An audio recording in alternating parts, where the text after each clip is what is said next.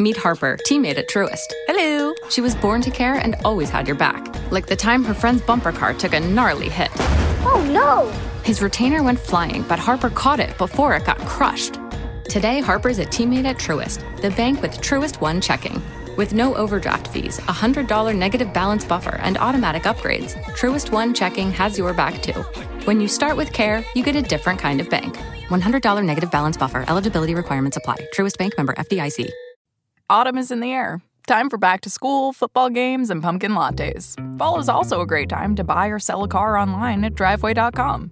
Welcome to Driveway, where you can feel completely in control of your car buying or selling experience. Our nationwide network with tens of thousands of vehicles is unmatched. And when you buy from Driveway, there's no pressure. We offer our best price up front. That's Driveway, a customer-friendly experience that makes buying or selling your car easy. Driveway. Auto done easy. You know, health is a funny thing. What is it? If I asked you right now to tell me what is your definition of health or to be healthy, you would probably get a variety of answers, or maybe what you think our pop culture tells us what health is, nutritionally, physically, sleep-wise, whatever it may be. The truth is that there are a lot of components to it. Today, I discuss a variety of those things with my guest, Amy Goober. Amy's just fun, and she had a great perspective on living. And at 60 years old, and when you see her picture when I post about this, she does not look 60. She looks considerably younger. It's just amazing what vitality and a youthful attitude and a good feeling and taking care of yourself in a variety of ways leads to. I'm happy for you guys to check out the conversation I had with Amy Goober. Thank you so much for being on my podcast today. I always am thankful for anybody to come on just to have a good conversation. Well, great. Thank you for having me. So when I came across your profile on one of the sites that I frequent, it just resonated with me. It sounded interesting about what you're up to and what you're doing. So I'd like to go backwards. I like to do that a lot with people. And tell me where you started out. Well, I'm 60 now, so it's been a long time. Are you serious? You do not look 60 on that picture you sent me. Well, I'm 60, so we're going back a long way. But Okay. If we're talking about kind of career and work and that kind of thing, I actually had moved to Boston after college and was trying to find a job and figure out what I wanted to do. And I worked in advertising for 4 years and kind of, as I like to say, clawed my way up to a level that I wanted to be at. Women in those days were secretaries when they started. And so that didn't feel like a good matchup with, anything I had done so far, but you had to start where you started. So anyway, I got to a point that I wanted to be at, which was account executive. But in the meantime, I had a passion for cake decorating and taught some classes and took some classes and was told by different people, oh, you should open a bakery. So at 26 years old, I left my advertising career and I literally opened up a bakery in the Boston area. And I had no idea what I was doing. I mean, none, had never worked in a bakery. I knew nothing. And my poor mother was like, do you think you should work in a bakery first? And I said, oh, no, I don't need to do that. I don't need that. No. She said, do you think you should, work with somebody on a business plan? Oh, no, I don't. So anyway, it's a long story, but for the sake of summarization. So I opened this cake bakery, just cakes, decorated cakes, big, huge event cakes for 1,000 people. I mean, crazy stuff. And I had that for 7 years and, created like a pretty big business. And then in the midst of that, I had gotten married and I had my first baby and I decided that I wanted to be a stay-at-home mom. So why not work for 7 years on something and then go do something else? Just do something else. Yeah. Right. But I was very fortunate because I just couldn't bear to close the doors. And I had employees and, I had a good business going. So I sold my bakery to two of my employees at the time. And that was amazing. And that was the very beginning of 1993. So I had had the bakery for 7 years, and they are still there. So they have built it into a bigger business and, same philosophy, but so they've done a great job with it. So that was exciting. And then I was a stay-at-home mom for a long time. I have 3 children who are 27, 24, and now 18. So I was a stay-at-home mom, but I did a lot of entrepreneurial things as a volunteer, because that's what you do when you're a stay-at-home mom. I did not work in that sense. But in 2013, so 7 years ago, I stumbled on a weight loss program. And if we go back again, I had been overweight as a teenager, and that was a terrible struggle. And like in my 20s, kind of got it under control, but had always struggled with weight, and exercise and all those things. So anyway, in 2013, I found this weight loss program, and I was very, very, very, very skeptical, right? Because I had tried everything. But anyway, I did it. And even though I was 53 and in menopause and it was a struggle, I ended up losing, 20 pounds on this program in a couple of months. And I really believed in the philosophy. I believed in the man that created it. I believed in the medical basis of it. And I became a coach for that program.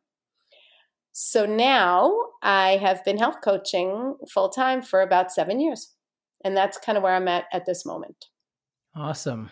What a different perspective going from a bakery to being a health coach. Like right. It's like what a strange dichotomy of things going on with that.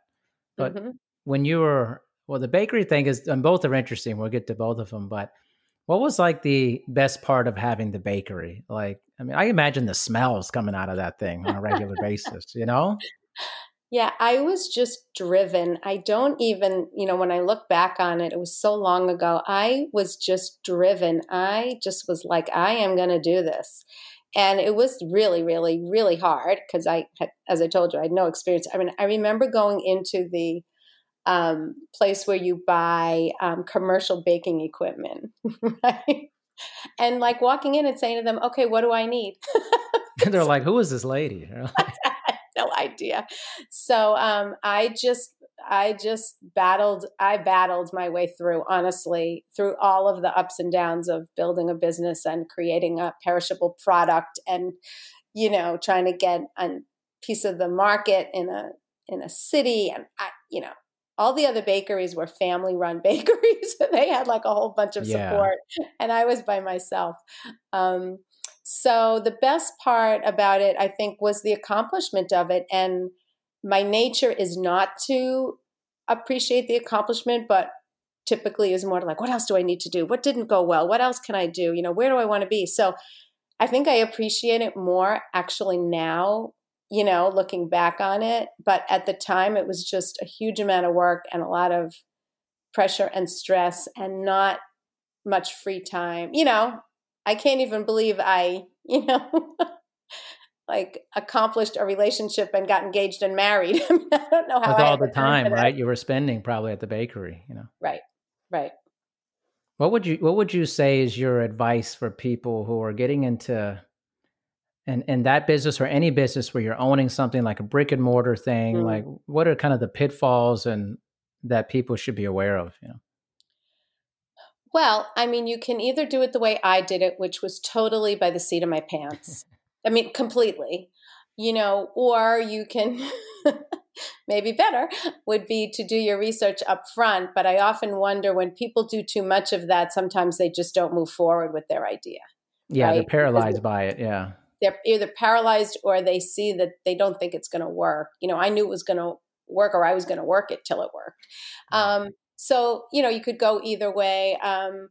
Hey, I think knowledge of the field is a great idea. I didn't do that, but sure. I recommend that. And I think it's the drive, honestly. If it's something, you're kind of sort of thinking about, I don't know. But if I was driven, I at one point remember saying, I feel like I'm on a roller coaster and I can't get off. I just was riding the ride. So you have to really want it and you have to be able to to be devoted to it and give up some things because of it. What do you mean the giving up part? Was it like family time, basically, stuff like that? Yeah, socializing, family time, sleep. Oh my goodness. I was very stressed by it. Like my husband, he would crack up to hear this, but like one night, I came home, from some difficult day or week or whatever, lied on the floor, of the kitchen, just said, I can't do it. It was really, really, really hard. It was hard. So you give up some of your own peace of mind and enjoyment of life, I guess. But, I did it. I'm proud of it. I made a lot of people happy. And even now, all these years later, and I live in a suburb of Boston, I don't live near the bakery. I'm probably half an hour away, 40 minutes away. Sometimes I will run into somebody and the conversation comes up to it. I don't even know how. And like I did their wedding cake, 30 years ago or something. Oh, nice. So, it was a big part of my identity. They all called me the cake lady. It was a big part of my identity then too. Wow. So what was the thing that was your most favorite, like that you made or that you really enjoyed making at the bakery? Yeah, I mean, we did all these decorated cakes that were really works of art. In fact, one of the cake decorators that I hired was a graduate of Mass School of Art, and she could paint people's faces and icing on the cakes. I mean, crazy things. But I think that we did one gigantic project that we still talk about, my husband and I, where there was a bank opening and we needed to be at 8 or 10 different bank branches with these cakes that simulated the logo, which was like an Indian head. It was called Shamit Bank. And long story short, when I went to the meeting with them, I had my portfolio case. I was in their office. They didn't know what my bakery looked like. Right. We had to rent cars. We had to hire people to help us do the deliveries. Like we didn't have that kind of manpower, but it all went off without a hitch. So, I think those were the most exciting moments, to be able to really pull something off like that, being a small bakery and matching up to the big bakeries. Oh, I see. Interesting. What a different time in life. It's I always like when I've had a couple people on who did one thing and now they're doing something else. Mm-hmm. And it's kind of a funny situation how it turns out for them. But tell me about the transition to health coaching and what that was like when you were working with people and that element. Yeah. So, I mean, I was a stay-at-home mom in between for 16 or plus years. And so I didn't quite go from bakery to health coach, but work-wise, yes, that's true. I think that, I guess this is sort of a message I would give to people because I know you like that, how can we benefit the listeners, right? Sure. I really do believe that opportunity is everywhere, really everywhere. And many people, or most people, either they don't see it, they don't view it as an opportunity, or they don't believe in themselves enough to take it, right? So the health coaching really kind of fell in my lap. I was following a weight loss program and I was like, this is really good. This is amazing. I can't believe I lost this weight, in menopause. And I've tried everything. I just can't believe it. So who could I help with this? This is what was going through my mind. There was always the option to become a coach because I had a coach, right? So I knew this. And I called my coach and said, how do I become a coach for this program? Because I really think I can help people with this. So part of it is believing in yourself enough, or even if you don't believe in yourself, be willing to try it. What's the worst thing that happens is you try this and it doesn't work out and you go do something else.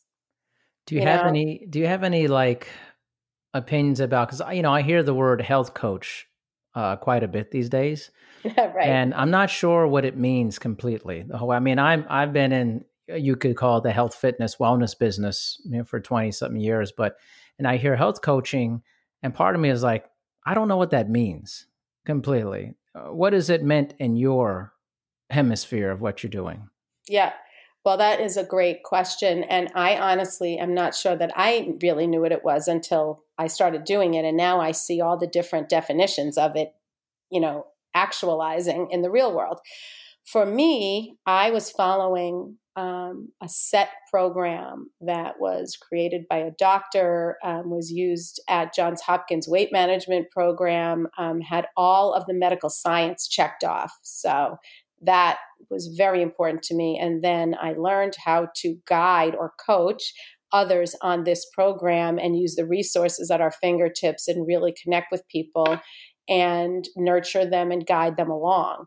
So in my world now, being a health coach is supporting people on this particular incredible program. And also I have a team of other coaches that I mentor and try to help them do the same. So that's what it means and what I'm doing. There are certainly health coaches, and I'm sure being in the fitness business or industry, that there are people that are, trying to create programs for their clients or improve certain specific, issues. For me, my really area of expertise is the support of this particular program and learning how to take people from where they are to where they want to be, and supporting that transformation. And we see, as you probably see too, but we really see not just healthy body, but we see healthy mind. We see people who have kind of given up on themselves, right? And succumbed to what I call world of food, which is the world we live in. Food. World of food is what I call it. And so they feel not powerful against all of the, the food that's in front of us and around us and drive-throughs and all of this, right? And they're very stressed in their lives and caught up in their world, et cetera. So I wonder sometimes about those people. And so when I come across those people, I very much want to help them. And so there's always a way to improve. But what I see is that healthy mind really, really makes a big difference. As people are losing weight, they start to believe in themselves more. They feel empowered more, right? Their energy goes up, all these things. They're fitting back into clothes they used to fit into. And I see a big shift in their mindset and peace of mind. How would you define health when you were maybe like in your early 20s to what it is now? Yeah, I mean, for me personally, and even times have changed, which I think is what you're getting at. But for me personally, when I was younger, health was all about weight because, I had started out my life as a teenager and early 20s being overweight. So I was never really thinking about health. I was always like, how much do I weigh and can I get back into my clothes and that kind of thing. But even that era, you're right. You know what I mean? There wasn't the knowledge of health the way we're talking about it now.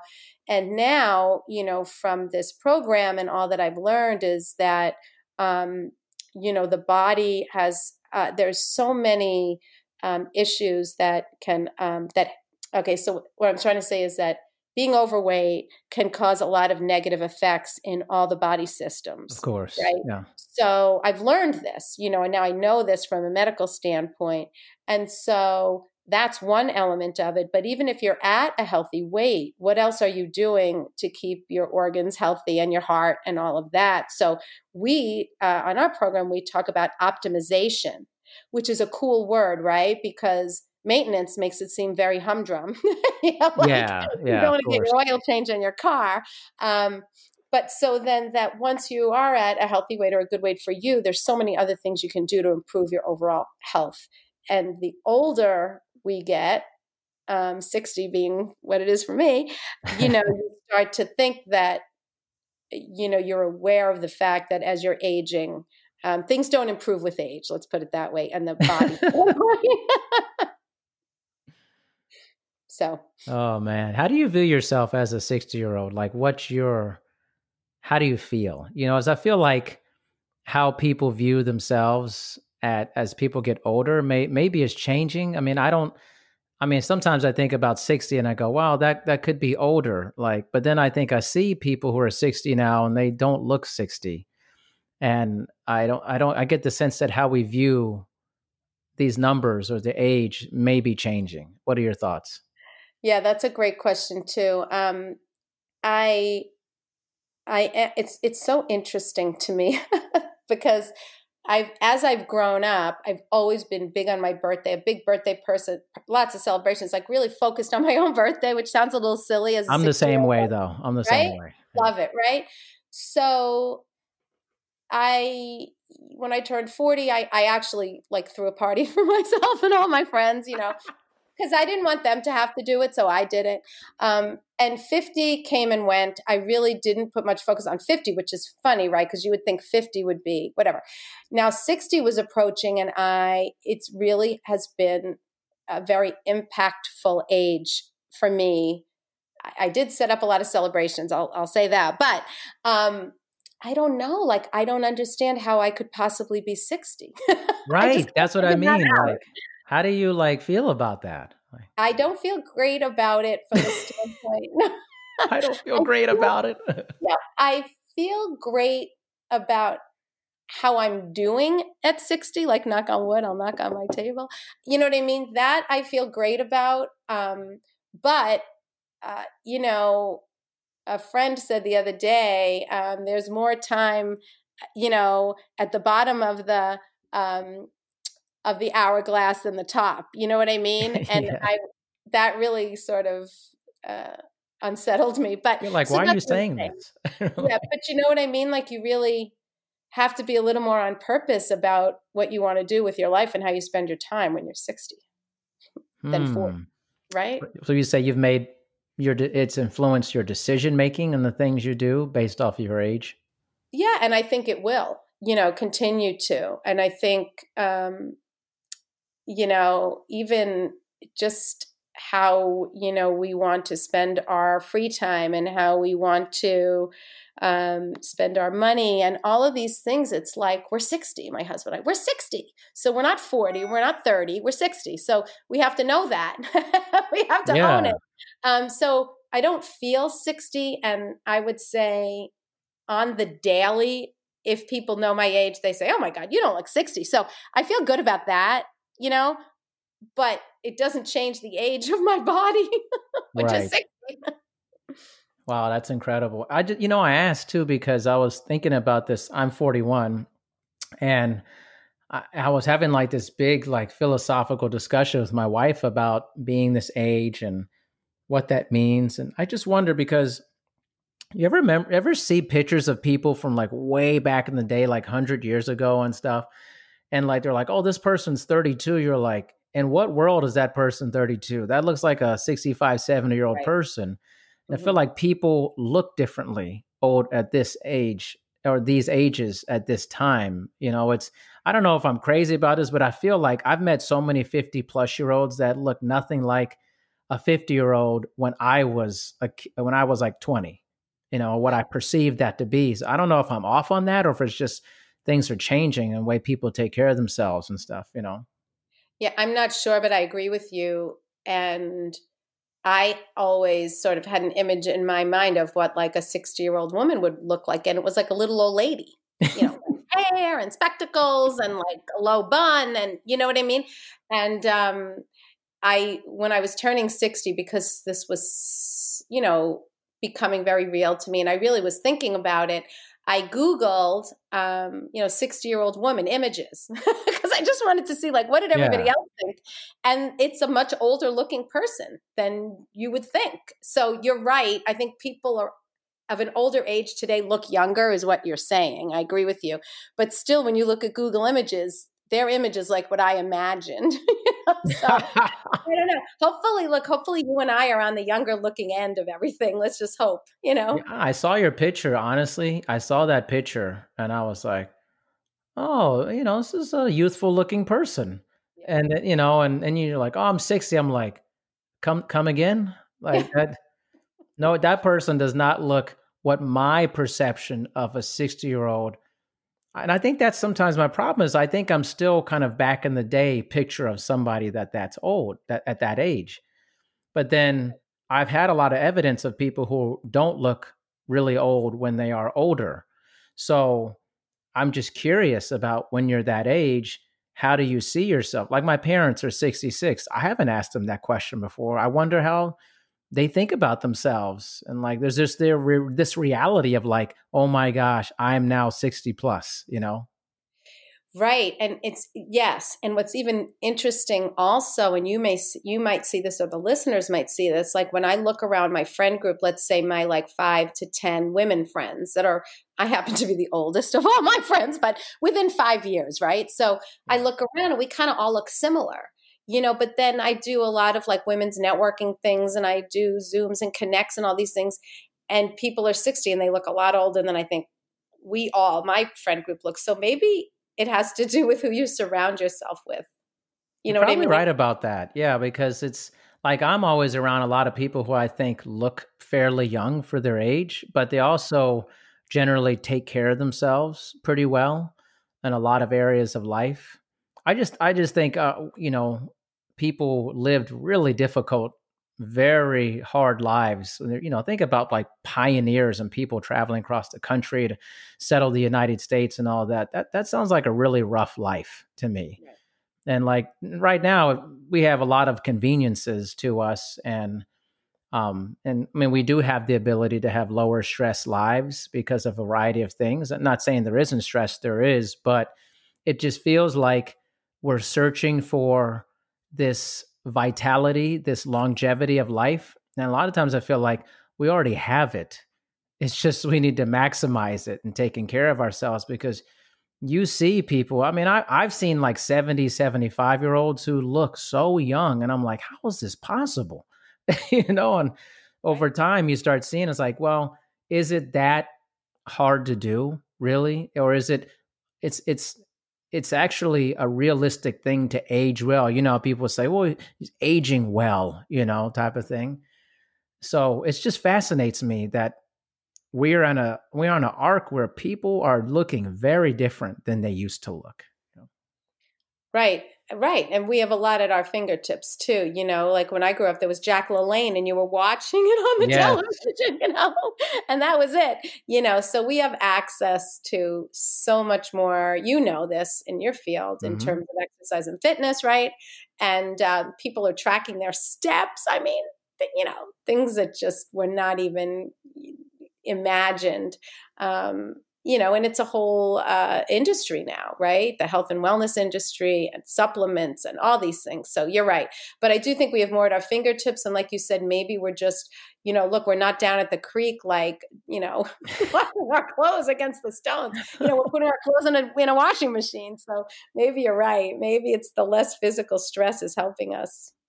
I feel like that was like really hard living, like I don't know. I feel like, I mean, obviously I don't want to say that people aren't living in difficult times. There are many people who are having difficult times, but I mean, generally speaking, you have access to a lot. And I think kind of the indicator partially is that is, a lot of countries that are maybe like where there's a lot of poverty or third world is like people are really like, malnourished and stuff. Whereas I think United States, like in lower socioeconomic environments, generally malnourishment doesn't seem to be the issue. There's a lot of obesity in our country. So it's strange to me, but also at the same time, you have kind of this advancement of like these strange older people who look very young. Like it's happening more and more. I see it in my circles all the time. And I look at myself, I'm like, I don't look like a 41-year-old that used to be 41 when I was growing up, like Right. it's so Right. strange. It just freaks me out in a weird ways. I'm like, this is weird, man. you know, Yeah, but good. It's weird, but in good. a very good way. Yeah. It's just like, well, if this is possible, what is possible then?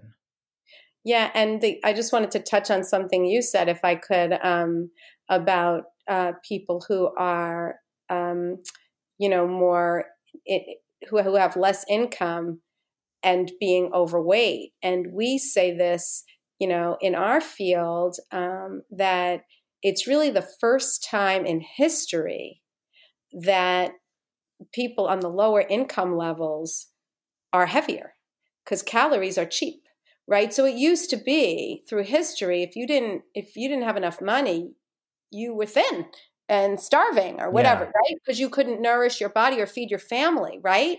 That's your image, isn't it? It is.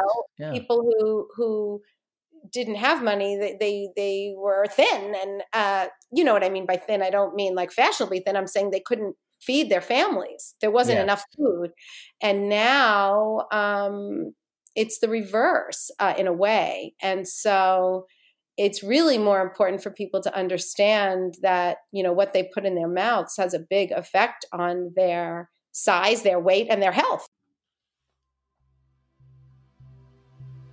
Have you ever started something that you had no knowledge of how to do it? That you just went into it without any real experience? Sometimes you just have to go for it, even if you're not sure how it's going to turn out.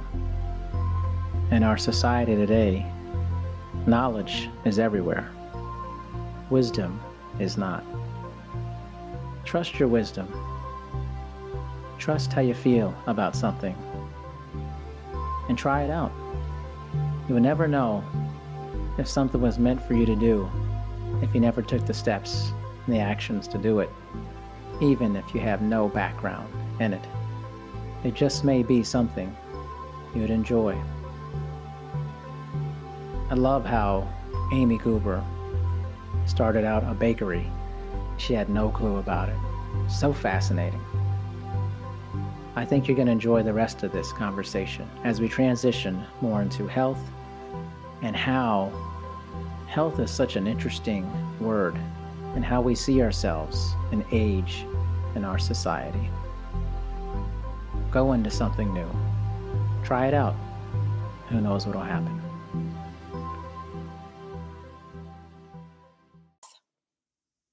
Where do you see the health industry going? What's the future of health in your mind? Well, that's a great question too. If only we had the man that created our program sitting right here with me, but he's an amazing, amazing man. And he feels very strongly that the only way for a healthy future is for people to figure out what they want, right? And why they want it and be intrinsically motivated to do it. So first, it's maybe to get to a healthy weight, right? So we're not talking about bikini bodies, right? But, to be at a healthy operating weight, so you can move about, but also, oops, sorry. It's okay. It just fell. But also to be able to learn the habits to maintain a healthy lifestyle and life. So the future of health, I think, has to be for people to learn the habits of health, which is sort of a cornerstone of what we teach. But also they have to do things on purpose because we live in a world of food, right? We just said, and nobody has to move to do anything.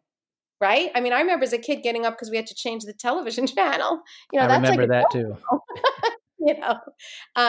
So people aren't moving to do anything. People are texting their kids in their bedrooms upstairs. Come on down for dinner. Instead of like yelling it upstairs, like, come on down. Yeah. So I think that the future of health has to be a lot more on purpose because we have so many, as we said before, we have a much easier life. And now everything's virtual.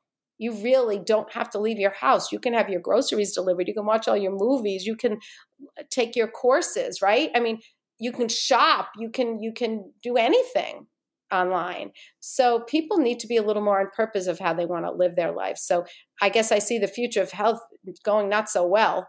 The statistics of the percentage of people in the United States that are either overweight or obese. Right now, the statistic we have is 69%, and it's getting worse. Yes. So, this is interesting. So the weird kind of conundrum with the whole thing is that we have more information than ever. I feel like health and wellness is starting to become more mainstream Mm-hmm. to the general population.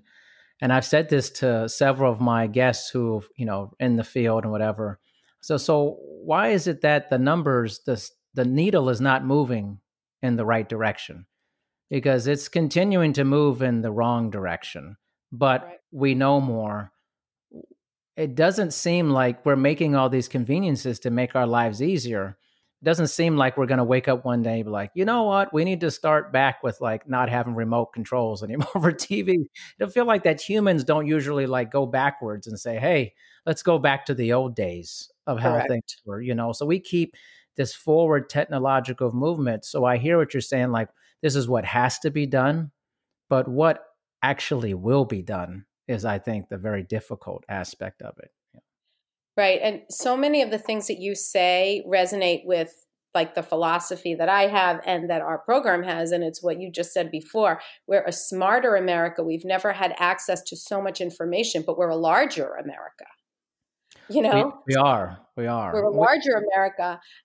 So I don't know how it's going to change, but it certainly has to change with the children and how the children are raised and how the children are eating and all of that, because the obesity rate for children and teenagers is on the rise because they're not moving.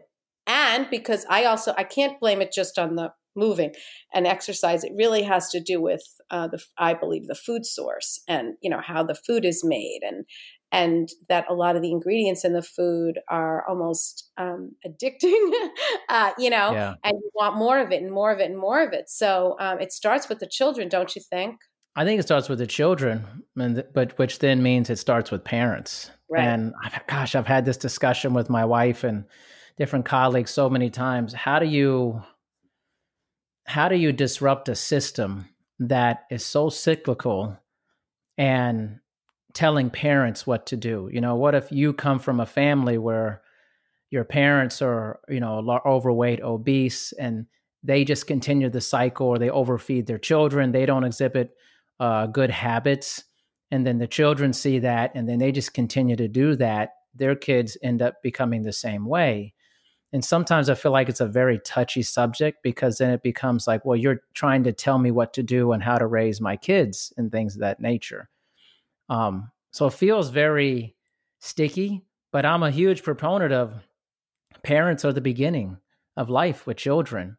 And what you do with those kids plays a huge impact in how they become as they go older and how they see health and wellness. Very true. And right. So we're not blaming the children, but it starts with how their lives are, which is, as you said, controlled by the parents. And that's the next generation, et cetera. But as you said, if we don't want to be so down here, that the health and wellness field is growing. It's just that there's so much information out there. I do a talk that I created called Healthy Habits for Busy People, and that I do for companies and such. But the gist of it is, I start out by saying, small steps over time can lead to big change. And then I feel like what you said before, there's so much information out there that people are almost immobilized by it. Completely. Right. The confused mind does nothing. And so I sort of want to break through that and say to people, okay, you know what? There's 100 different options here for how to eat healthy and supplements and weight loss and all these things, right? But just start doing something, Start putting your grocery cart back in the place where it belongs. To take the stairs tomorrow instead of the elevator. When you're given two choices, pick the healthier one. 1 time out of 3, do it that way. So those sorts of things. So I really want people to feel optimistic about the power that they have to improve their own situations. So I don't want to get too negative where people are like, well, then just forget it. What do you mean? You don't want to paint a dystopic future for people about it? I don't. I want people to know that they are more in control than they think they are. And you will probably maybe get a chuckle out of this, but I was on the phone with a client.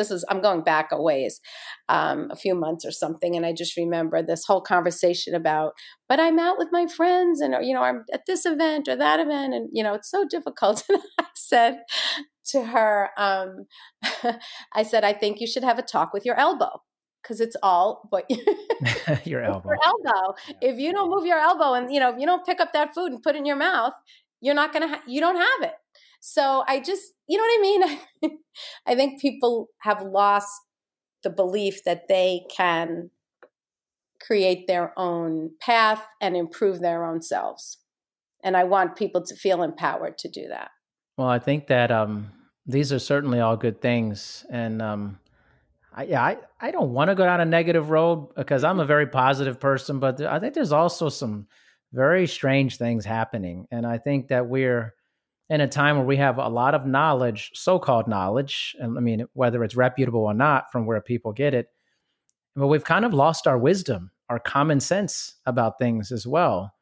So I think we have to be very careful about the things we tell people, especially people in service providers or professionals, and certainly the health and wellness industry of like, hey, where do you have your resources? How is this resource? Is it based off of good science? I mean, there's a lot of science out there, but it doesn't mean it's good science. Mm-hmm.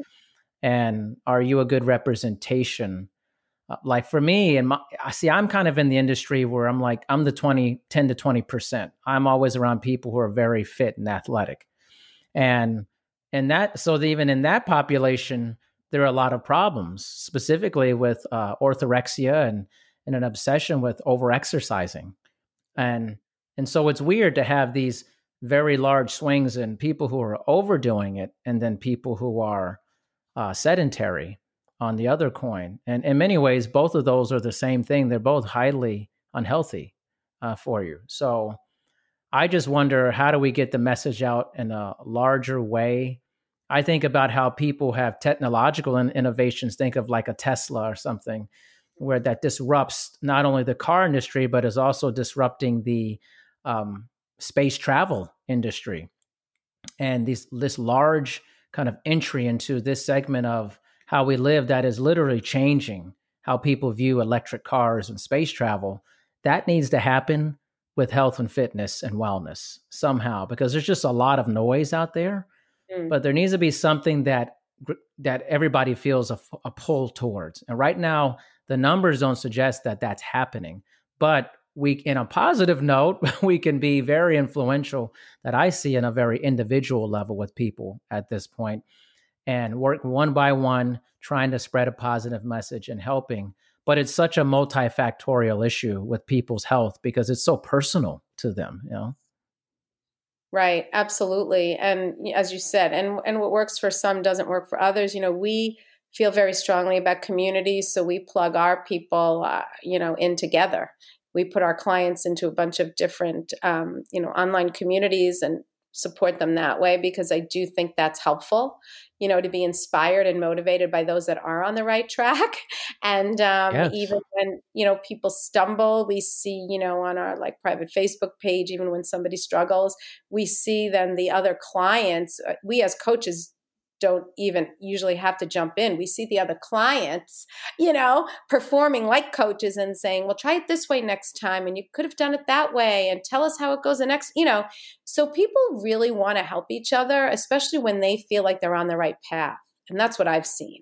You know what? Yeah, I totally agree. And I think this may sound a little controversial. That's okay. My podcast's about saying stuff and not worrying about it. But it's not the same, but you think about kind of an emotional contagion. Whereas if there's, like say, a public health issue going on, and while there's a real issue, sometimes the larger issue is the emotional contagion that happens when something happens. So if people go, oh, I'm scared of, take for instance, the coronavirus that's sweeping, the world and stuff. And of course, it's a very legitimate thing and very serious, but there's also emotional contagion going on where that people don't act reasonably. And then that panic spreads to other people. And that seems to be a very effective means of creating a mass contagion. Strange enough as it is, And I wonder to myself, what if we created an emotional contagion for health and wellness through a variety of platforms we have? So instead of having likes and things of that nature on these different platforms? What if it was about, you get something for doing something nice for somebody, you know, that these different indicators that you took time to be mindful today. So you get to get something for that. We need to spread a mass emotional contagion for being well. Right. And I feel like, because as human beings, psychologically, we are very much in a kind of sheep, in a sense that we follow each other. We get in a group and becomes this crowd psychology. Even if there's been lots of research, you see, like if you stand out on the street and you put your finger in the air and you look up at something in the sky, a bunch of people will stop and start looking at the sky, even though they have no clue what is happening for that. Right. And so we have a lot of power to create kind of an emotional contagion for health and wellness. We just haven't harnessed it yet. But it seems very easy to harness that in the face of public crisis or things of that nature. Right. And which is a very good point. And I think that bad news travels fast. Do you know what I mean? Oh my gosh, so fast, so fast. It would be nice if your image of what could be would be, because I think I think that's something that everybody needs. Right? We all need that. We need the positivity of, working toward health and what that can bring you. And, there's just so many medications now. There's a pill for everything. And for some people, they need it. I mean, I've been on thyroid medication for 27 years. I need it. I would not be functioning if I didn't have that. So it's not that I don't believe in that. But again, I think that there's so much less focus on people trying to change things by their behavior or lifestyle. And I think if they did that, we wouldn't maybe need as much medication in some situations. Yes. Yeah. Well, that's a whole nother thing. I mean, and you have a segment of people who will say, these are synthetic, how could you ever take that? The reactions that they have in your body versus maybe your more natural plant medicine. I think I'm on both sides of the equation. I mean, sometimes people say, "Oh, you got to pick a side." I don't think life's like that. It's not black and white, as much as we want to have this team culture of like, pick this side, this political affiliation or this stance. I think there are people who definitely need traditional Western medicine practices, or they wouldn't be alive if they didn't have it. And then there are many great plant medicine resources and things of that nature for that. So we're fighting this battle in many ways of like so many options. Like when I go to a restaurant, I don't want to go and see a menu that has like 15 pages. It's just too much for me. Like, let's simplify it type of thing. We just have so many options, I think, at this point. Right. And again, that's that whole thing of the confused mind does nothing. Yeah. Pretty much, so it's just a very interesting time to be alive. I think, as we're talking about this and I'm thinking about how we're going to move on from here, how we continue to do it. I think about, I don't know if you've seen those like commercials by Fabletics at all. Have you seen them? No. What is it? It's like like women's clothing, like workout clothes, apparel, think kind of like Lululemon type of deal. Yeah. And what I thought was interesting is they put not only what you would think are very fit women in the commercial, they also put larger women in the clothes. And I thought that was really interesting. And I thought it was good and a step in the right direction of saying like, hey, why are we just putting all these thin, like what we perceive to be very fit, healthy looking people in this clothing to market to basically other people who are into that? And versus saying like, hey, you don't have to look this way to be healthy. And in fact, I had a lady on not too long ago, her podcast is going to come out, and I applauded her for this. She had real issues with like over exercising and the whole deal. And she was teaching a group X class. Her name's Kara Foley. And a couple of the people in the class came up to her and said, "How do you look like that? You look amazing." She goes, "Actually, I'm not amazing. I'm very unhealthy right now, and I'm trying to change this." And that was shocking that she admitted that to people in her class, Right. I mean, it's that whole, Barbie yeah. and in the Disney, the princesses, that if you really looked at, the cartoon figures, their waist couldn't possibly house the organs that are necessary Exactly. in your torso. But anyway, so I do think that's the case. But I like that they are using regular size women, because don't we want to encourage people to be exercising and working out if they need to? And are we only marketing to people who are already fit and trim? Yes. So I like that. That's what I'm saying. Yeah. And that's what I liked. I said, that's why I think this is a good conversation, because it's like, well, what is healthy? Is it somebody like I look like a stereotypical very fit person? Now, do you know if I'm healthy or not? I don't know. Maybe I look like that, but how do I eat? How do I sleep? How do I manage stress in my life? How do I love other people? What's my community? I think there's a lot into that gumbo pot of me and a lot of other people.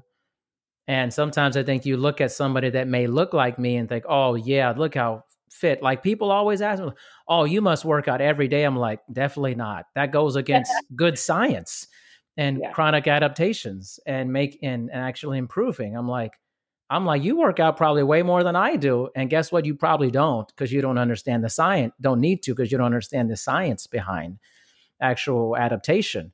But people look at something and they say, oh, that's what I want to be like, when you know nothing about that person. Right. I mean, it is. That was a big sigh. Well, because it becomes a complicated subject, right? Yes. There's so much to all of this. And,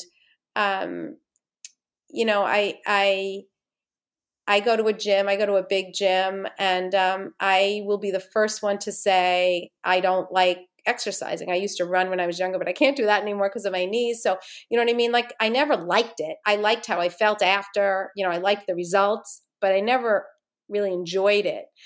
So people say to me, like, what classes do you like? And I'll say, I don't like any of it. I'll tell you I tell you what I hate the least, and so I'm very honest about it. But to me, it's a have to. But look at all the things we do in our lives, right? I mean, there's a lot of have tos, and then there are some want tos. And I'm okay with that. There are some have tos. And what I try to encourage people to do is make the eating well, eating healthy, and the movement, let's call it movement if we don't want to be at a gym, right? And the exercise or the movement, how can you make that into a want to?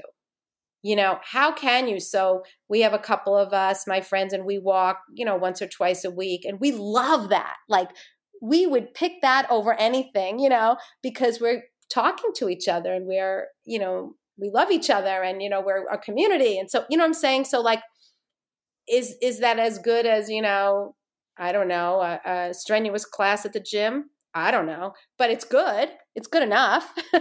So I think if people try to spin the health and wellness to some want tos, I think that could be helpful. It's okay if some of it's have tos, it's okay. But you know what I mean? It can even be like experimenting with recipes, healthier recipes, right? I mean, or getting a few friends together and, cooking together, or, making it more, a more positive experience. I think people do those things more, I guess. Yeah, definitely. I had a guy on, George Stoimanov, who his episode will be coming out Thursday. And, he had a very complicated relationship with fitness throughout the years. He grew up in Bulgaria, and his whole thing was being strong, starting out being strong and basically in a gym obsession. Mm-hmm. And over his lifetime, he's learned that, he has had to really come to peace with the person inside of him versus trying to make the outside version of himself look really great. And so it's interesting. Like, I see his version of fitness and has become kind of this seasonal version or lifetimes within lifetimes of fitness. And I think sometimes people look at it as gosh, I got to do this thing over and over again. It's going to be boring. It's not going to be fun.